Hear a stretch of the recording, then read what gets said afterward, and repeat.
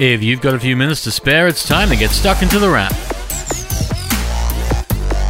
For the last week of May 2021, you're tuned into The Wrap, Australia's fastest technology roundup. And this week, there's big news and big reviews. Literally. The stories this week are on items that are big, and yet we only have 5 minutes, which is a little amount of time. So let's get stuck in, starting with the big news in USB, a technology we use all the time. You use USB on your phone to charge it up, and you use USB for so much else. USB charging is on headphones, speakers, cameras, game controllers, and so much more, and may even be on your computer. Most laptops made in the past few years can take a USB Type-C connection to charge from, and it may go beyond that very soon. The folks behind USB have announced this week that it could soon sport up to 240 watts of power, meaning meaty laptops, select desktop computers like the iMac, and big monitors could soon take a USB cable to charge from. Right now, the limit is 100 watts, which means some big laptops can charge from USB, but this increase means that our world will be more USB friendly in the years to come. TVs might not get there, mind you, they're big and powerful, but they'll probably be a different cable. And there are new models on the way. Sony showed off its new OLED TVs this week, not expected for a month or two, but it also has LED backlit TVs on the way as well. We checked out the X90J this week, and it's a nice screen, a full array LED backlit TV, though it mightn't be as nice as the crazy big screen LG announced recently. Mind you, LG's crazy big signature R1 OLED isn't that big, it's only 65 inches, but it comes with a positively massive price, asking for $130,000 Australian when it launches in July. Now you might be wondering, what exactly makes a TV cost that much money, particularly when it's not cinema size? After all, the most expensive OLED TV right now is LG's 88-inch ZX, and it's an 88-inch 8K screen for $72,000. The signature R1 is smaller and yet almost twice the cost. Well, to make it more expensive, LG is including technology no other TV has, because the R1 OLED TV rolls up. Think of it as a TV that can do kind of a disappearing trick, rolling out from its stand and appearing before you, and then disappearing into its base when you don't want it there. That trick will set you back a cool 130 Gs, making it the most expensive TV when it arrives in July. We're not even sure if this rollable technology will trickle down, but OLED is getting less expensive overall, and you can find it on more TV choices this year, so much that OLED will start at a little past the 2K mark in Australia this year. And it's not the only tech to trickle down to other models. Epson's work-focused EcoTank tech is coming to photo printers this year, with both an A3 and A4 model, meaning photographers may not have to rely on printer cartridges for that much longer, and can instead opt for ink that they just refill directly to the printer. Panasonic is also trickling some of its tech from high-end movie cameras to models you can hold in your hand, announcing the Lumix GH5 Mark II, which gets broadcast-like live wireless streaming for a camera of interchangeable lenses, and cinema-like video capture modes for 4K filmmaking. And Snapchat,